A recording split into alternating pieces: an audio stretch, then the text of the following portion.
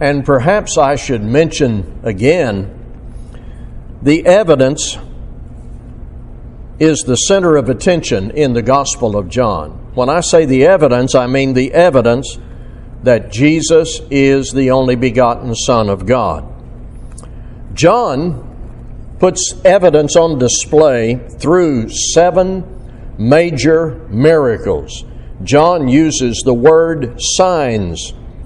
There is the miracle at the Cana wedding feast in Galilee, turning water into wine, the healing of the nobleman's son, the healing of the infirm man on the Sabbath back in chapter 5, the miraculous feeding of the multitude in chapter 6, Jesus walking on water, and now in chapter 9, the 6th of those miracles are signs. Remember, this is evidence to produce faith in Christ in the hearts of good and honest people, faith that will express itself in the activity of obedience. We are in John chapter 9 after prayer. Gracious Heavenly Father, we ask for Thy help as we read and concentrate on Thy Word for our daily use in the activity of our faith in Christ, for Thy eternal glory. In Christ's name, amen. John chapter 9, I'm going to read verses 1 through 11. In John chapter 9, 1 through 11. As he passed by, he saw a man blind from birth. And his disciples asked him, Rabbi, who sinned, this man or his parents, that he was born blind? Jesus answered, it was not that this man sinned or his parents, but that the works of God might be displayed in him. We must work the works of him who sent me while it is day. Night is coming when no one can work. As long as I am in the world, I am the light of the world. Having said these things, he spit on the ground and made mud with the saliva. Then he anointed the man's eyes with the mud and said to him, go wash in the pool of Siloam, which means sent. So he went and washed and came back seeing. The neighbors and those who had seen him before as a beggar were saying, is this not the man who used to sit and beg? Some said, it is he. Others said, no, but he is like him. He kept saying, I am the man. So they said to him, then how were your eyes opened? He answered, the man called Jesus made mud and anointed my eyes and said to me, go to Siloam and wash. So I went and washed and received my sight. We're going to begin by talking about this man. In John chapter 9, Jesus saw this man who was blind from birth. And it might be a good idea when you read that in John 9 to just stop a moment and think about what that would be like. Just try to imagine that. Jesus saw this man who was blind from birth. Well, let that sink in. Think about having no vision at all. From birth. That's just very hard to imagine. You would hear people talking about what they were seeing, but you wouldn't be able to see it. A more serious affliction can hardly be conceived. In his commentary on the Gospel of John, J.C. Riley said, of all the bodily crosses that can be laid on man, without taking away his life, none perhaps is greater than the loss of sight. It cuts us off from some of the greatest enjoyments of life It shuts us up within a narrow world of our own. It makes us painfully helpless and dependent on others. So, maybe this would be a good time to stop and not only consider that peril, but be sincerely thankful for the vision that you're able to have, though it may require some assistance. This is about a man who was blind from birth. The next thing to navigate in John chapter 9 could be considered the immediate reaction of his disciples. They said, "Who sinned? This man or his parents that he was born blind?" Now, that question exhibits an assumption or a common belief that every individual case of suffering can be traced to some specific sin, either committed by the suffering person or by the parents of that person. That's not true. That's not true. It is nowhere taught in Scripture. It reflects a blemished view of the character and nature of God. The book of Job in the Old Testament is unmistakable in the testimony that sometimes terrible things happen to very good people, and we may never know the reason why. Now, Jesus, in the answer He gave, offers His confirmation that what I've said is true. Jesus said, "It is not that this man sinned, or his parents, but that the works of God might be displayed in him." Jesus doesn't trace this man's condition to anyone's sin. But Jesus, being deity, knew something He could declare about this situation, that the works of God would be revealed in him. And by the way, we'll come to this again in John chapter 11. The sickness and death of Lazarus was treated in the same way. So, apparently, some adversities on earth God used in the time of Christ to display the power of Christ and give evidence that Jesus was His Son. I'm not inclined to analyze that or judge that. I just accept what the Lord said, that the works of God should be revealed. And then Jesus said, "We must work the works of Him who sent me while it is day. Night is coming when no one can work." Now, that plugs us into one practical thing I'll mention briefly. The value of a sense of urgency about anything that pertains to God. The value of a sense of urgency about anything that pertains to God and His work and duty that's been assigned. That's the principle, and what it can be called is a call to urgency about anything that pertains to God. Now, in this context, there is a specific application. What Jesus was about to do was part of the work God gave Him to do. And therefore, there was a sense of urgency Jesus had associated with what He was about to do. Now, that sense of urgency is connected to who Jesus is. Everything Jesus did and said is firmly connected to who Jesus is. And in this particular context, "I am the light of the world" identifies who Jesus is. Now, think of the contrast here. The blind man lives in darkness. He can hear people talking about what they see. He cannot see it. The blind man lives in darkness. In this miracle to be performed, Jesus illustrates His power, and His power is about who He is, the light of the world. Now, look at verse 6. Having said these things, he spit on the ground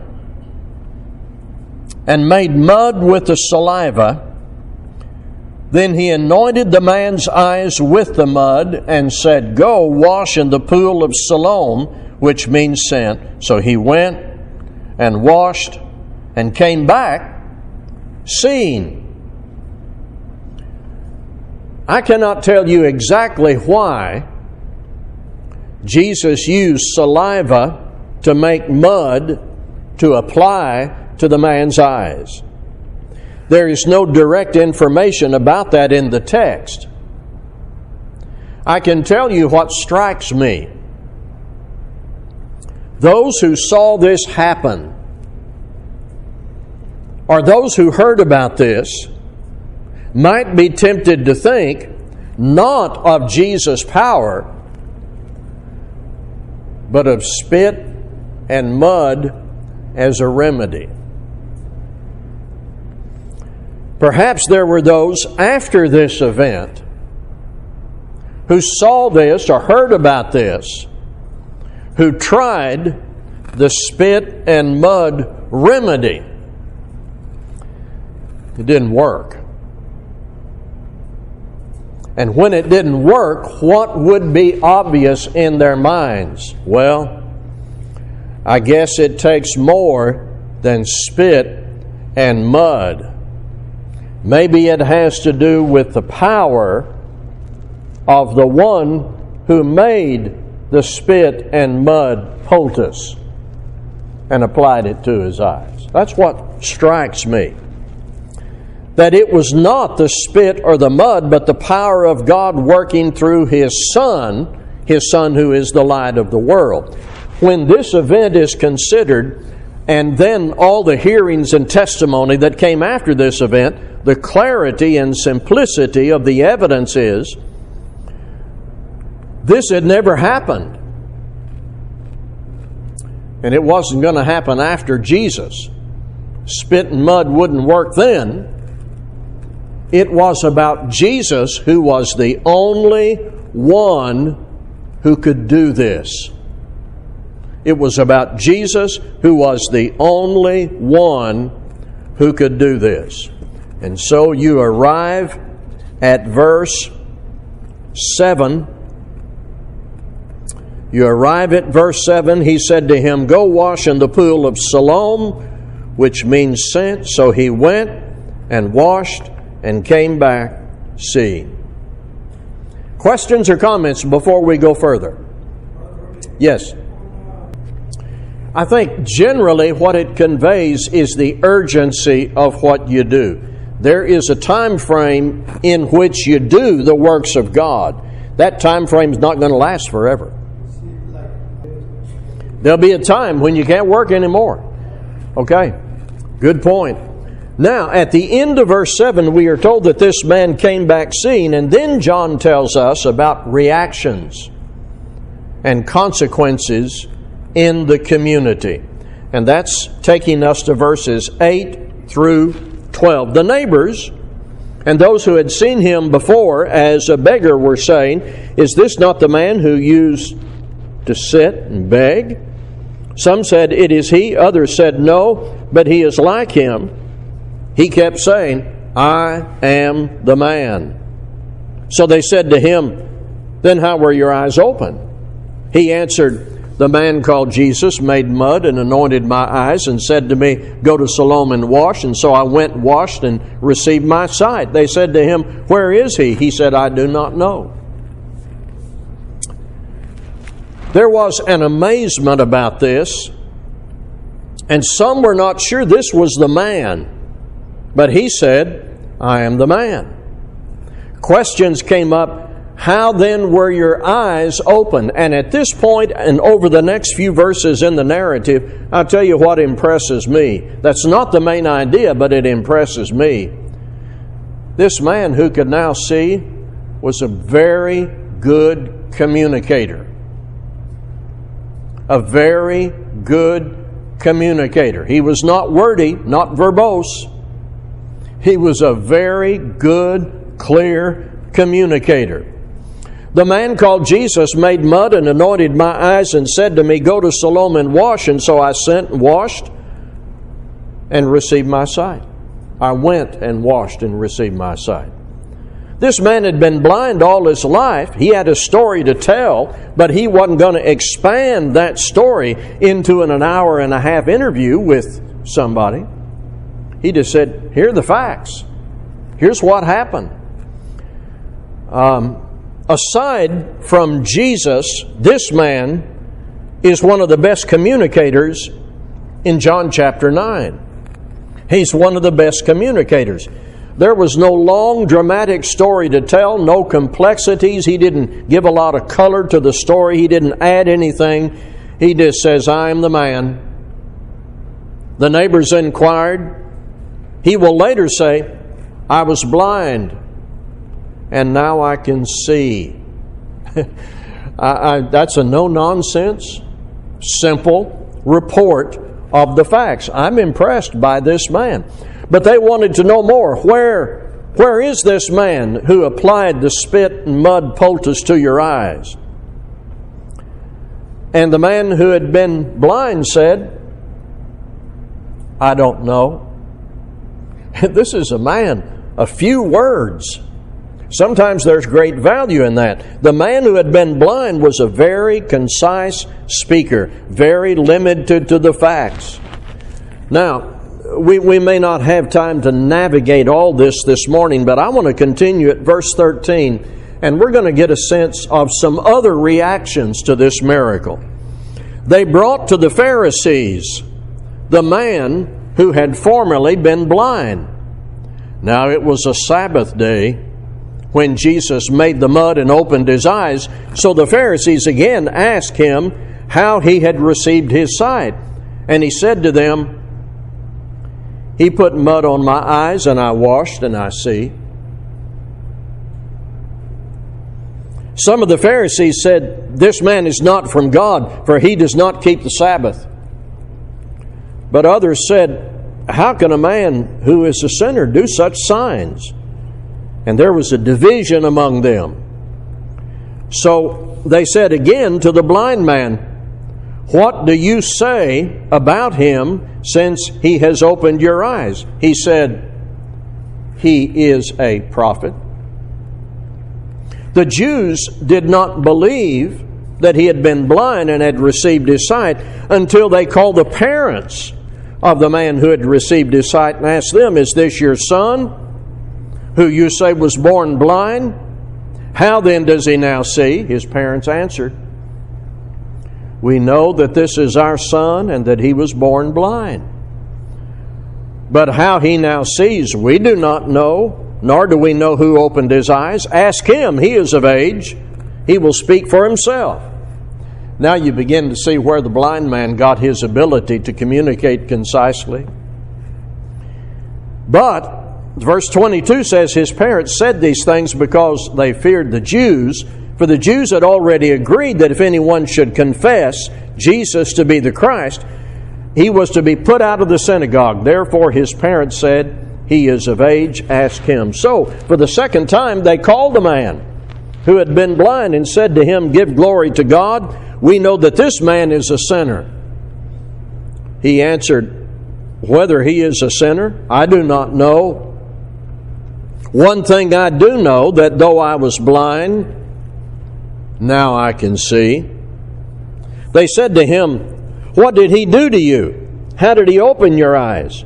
He answered them, I told you already, and you would not listen. Why do you want to hear it again?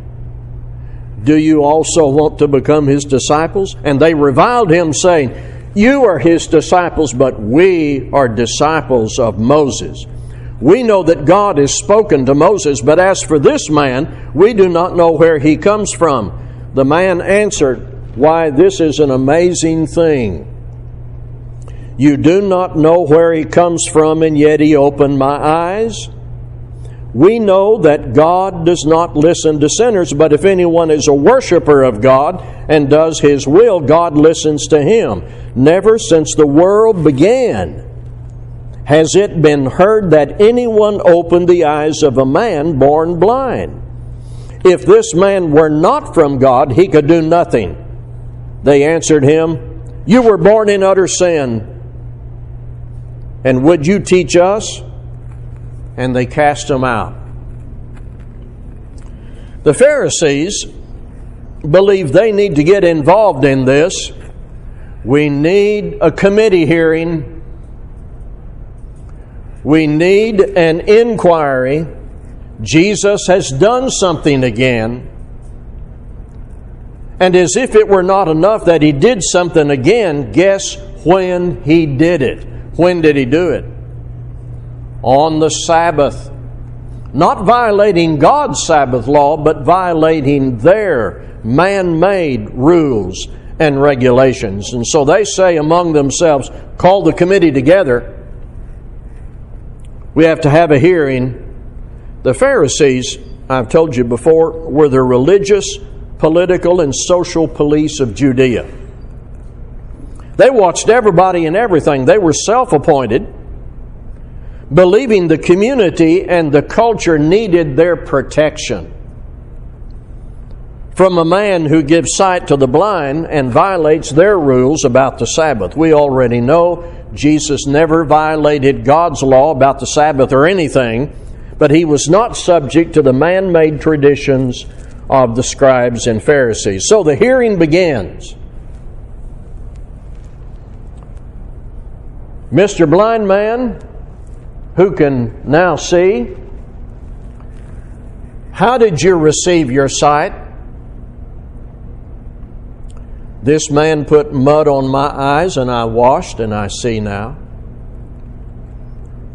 Not all, but some of the Pharisees, said, this can't be a man of God. He violated Sabbath traditions. But now there's division. Another group of the Pharisees said, wait a minute now. How can a man who is a sinner do such things? How can this all fit? See, a clear miracle was performed by the Son of God, who is the light of the world. There were witnesses and evidence and all that, and the Pharisees now are divided. And the blind man says he is a prophet. The Pharisees' next step is, we've got to subpoena the parents. We've got to get to the bottom of this. Bring the parents in to the interrogating room or the committee hearing room. Now we begin to see where this man learned to be a good communicator. His parents said, we know that this is our son. He was born blind. We do not know how he can now see, and who opened his eyes. Ask him. He is of age. He will speak for himself. They call the man back in and tell him Jesus is a sinner. Just glorify God. And then, the heat cranks up down there at verses 25 to 27. Whether he is a sinner, I do not know. One thing I do know, that though I was blind, now I see. And he goes on to say at the end of verse 27, do you want to become his disciples? And you can almost see flames coming out the ears of the Pharisees as you read that narrative. So let's pause here and do some takeaways during our last 10 minutes, and then we'll pick this up. We'll rejoin the hearing and the interrogation Wednesday night. Takeaways.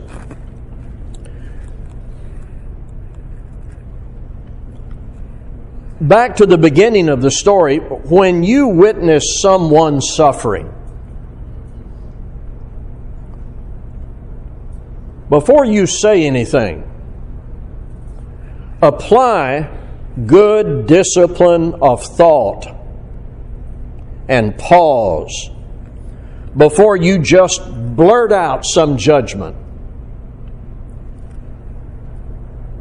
It is very commonplace today for something to happen somewhere and for people without good pause and discipline of thought to just blurt out something. We need to be, as Christians, a disciplined and sober people. Here was a case where the disciples just blurted something out. This flawed conclusion, I think, is probably still around today, that if somebody is suffering in some way, physical or in any sort of way, then they did something wrong or their parents did something wrong. Something bad will happen to a person or a group of people in a region of the country, and somebody will say, well, those ungodly people deserve that. Somebody will go on TV and say, God is expressing His wrath. We need to be careful and disciplined about just blurting out something like that, about what we think God is doing and His wise providence. He doesn't have to tell us or consult with us. We are not that smart. There was an awful grasshopper swarm in Las Vegas last week. And I saw some of the video in the news reports, and the air was just thick with grasshoppers. And not long after the breaking news, quick judgments came through social media about what God was doing to those people in Las Vegas. We don't know that. We don't know that. We've got to guard against that habit. Something happens bad somewhere, and we just blurt out the first thing that comes to mind. We need good, careful discipline of thought. And there may be some people in the world who just don't need our immediate wisdom.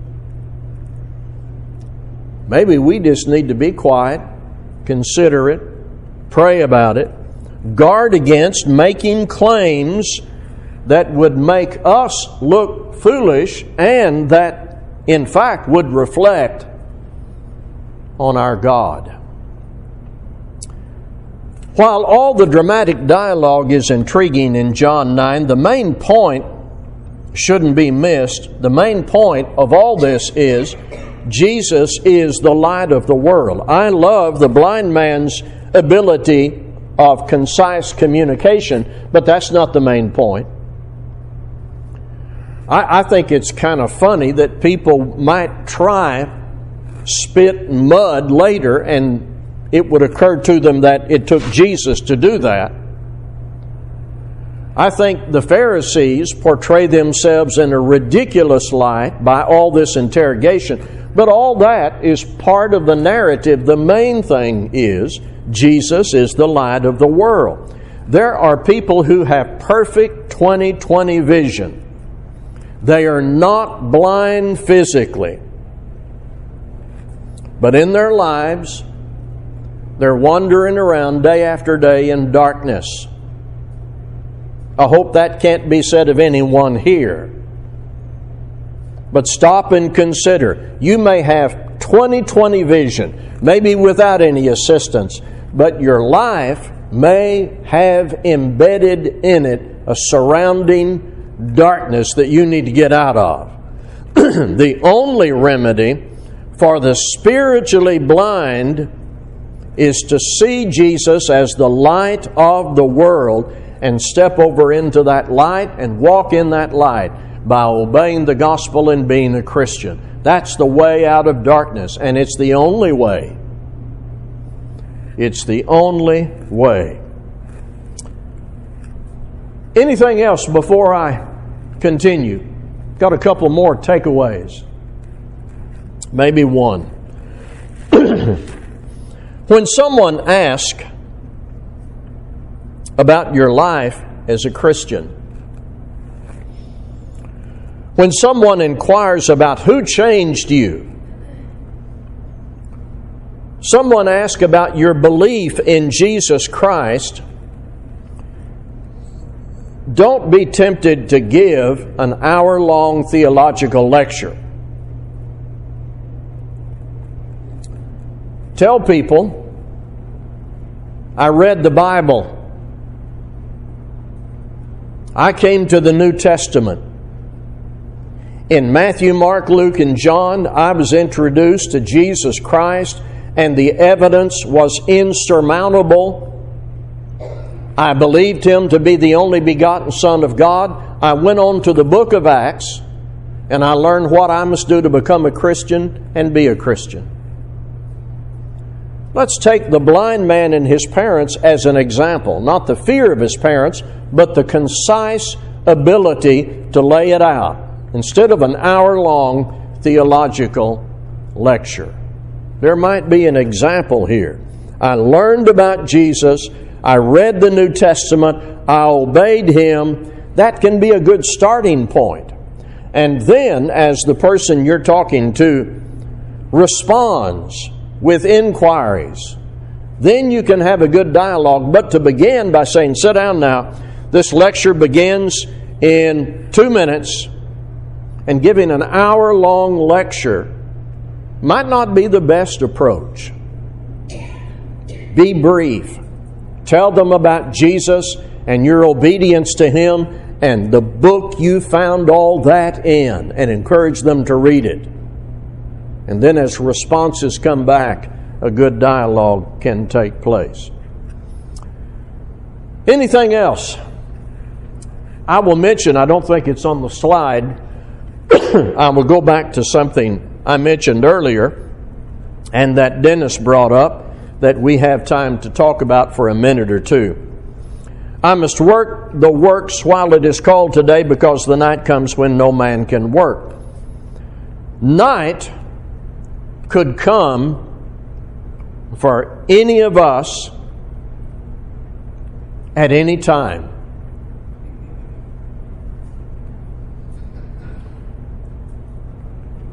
Recent news is an example.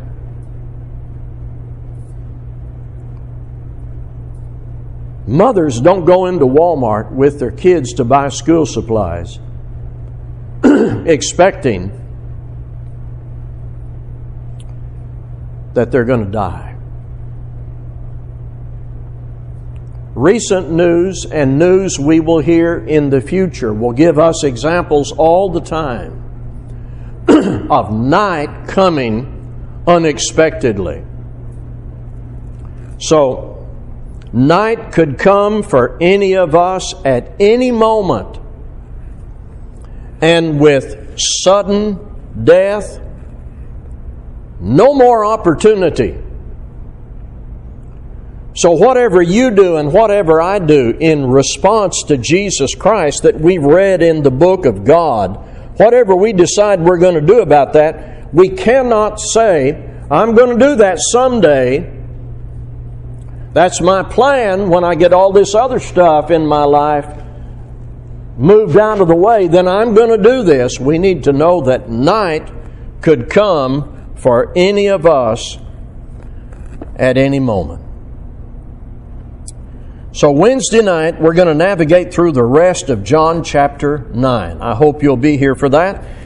Podcasts are available on our website that give you little brief capsules of what we do in these classes in the Gospel of John. Chapter 9, we will complete Wednesday night. Thank you very much for your good attention to our study.